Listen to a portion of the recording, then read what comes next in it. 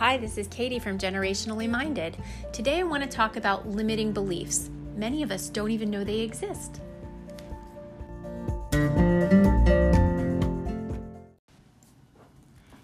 Today I want to talk about limiting beliefs because there's something that most of us have and most of us don't even know they exist.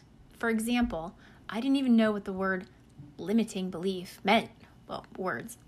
So when I learned about them, it was really eye-opening to me. So I wanted to share it with you so that you can see where you might have limiting beliefs and where you can be set free and able to live a more rich and full life, full of just much better experiences and freedom internally because you've unchained yourself. So what is a limiting belief? Limiting beliefs essentially are the stories that we tell ourselves.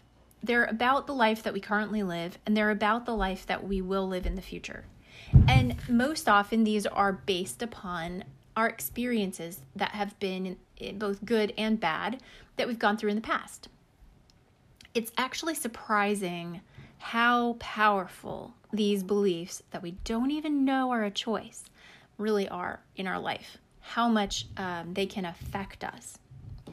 So oftentimes, these beliefs are formed from fear. Like I said, it can be from a good experience too, but more often than not, it's from fear or from some kind of a lie that we told ourselves or that we believed that someone else said. Maybe they believed it too. It could be from like mistakes that we've made. So, you believe, well, maybe I'm a failure because I made that mistake, or you pass judgment on yourself and you don't forgive yourself like you might with someone else. And then you believe this story you've told yourself, and then that impacts your life. It can also be just from outside forces, maybe something someone said to you when you were a child and they didn't realize the power they had. They didn't intend it the way it came out. You interpreted it a certain way. You were a child. So that is often some of the sources of limiting beliefs. So what can happen to us is we can find ourselves stuck. We can find ourselves really limited in our current life and find that our limiting beliefs are even dictating our future. So what we experienced in the past may have been true in that specific circumstance, but oftentimes the way that we interpret it and apply it to our now and to our future is inaccurate. But in our mind, we believe it's truth. When we can identify a limiting belief and unlock ourselves from it, it is amazing that the power it can have to change our future. So let me give you a few examples of what limiting beliefs are. Many of these, of course, I have had myself. And so, if any of them ring true for you as things that may have run through your head, it is okay. I hope some of them do, so that maybe you can see what I'm talking about and also experience being set free from them. So, examples of limiting beliefs would be, I don't have time. It's too expensive. It's too hard to understand. I don't have the willpower to do that. I could never do that and succeed. I know they can, but I can't. I don't have the skills or the talent, or I'm not good with money, or, maybe I'll never be able to retire, or I don't deserve to be loved. So it's really surprising. These are really kind of thoughts that may go through our head.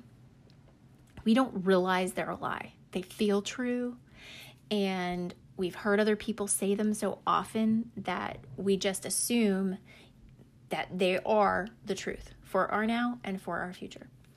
So, some of the ways that I have been able, once I realized I had limiting beliefs, to combat them are looking at, for example, the one, I don't have time. I have done a lot in just a few short years to really impact my children's neurological development. I would have told you before starting on that journey that I did not have time to add in a 90-hour-a-week program, much less try to run 2 of them and still keep up with the house and keep up, with just family life. But honestly, I have the same exact amount of time in a day as any other person, as much time as some of the highest, executives and CEOs, famous people, all the way down to, my neighbor, we have the same amount of time. It's what we choose to do with our time. It's how we say no or yes specifically with a plan, and how we live intentionally to reach the goal that we're trying to get to. So when I look at I don't have time, that's not accurate. It is a limiting belief, and I do have time for what I choose to use my time for. And everyone does make choices. So we are far more in control than we think. So I hope that is a good example for you of a way to look at your limiting beliefs and kind of unlock yourself from them. So I hope that you will be able to spend a little bit of time thinking through what beliefs you may have and trying to think outside the box, and maybe even put yourself in someone else's shoes and think, well, what would I tell this other person if they told me they had this belief? Because we're often less judgmental of others than we are of ourselves, which really isn't fair to ourselves at all. But if you can put yourself in someone else's shoes and, really think it through like you're them, and how would you treat that person, I think it will help you. And I hope you have time this week to really unlock. I wish I could hear what you discover. I wish we could talk it over. It would be wonderful. And I will talk to you again soon next week. We also have a 5-day challenge that's going to be coming out soon. Once I have the website and the dates available for that, I'll be letting you know. But that's been one of the surprises that we had coming up, and we're really getting excited to share it with you. So we'll talk to you soon.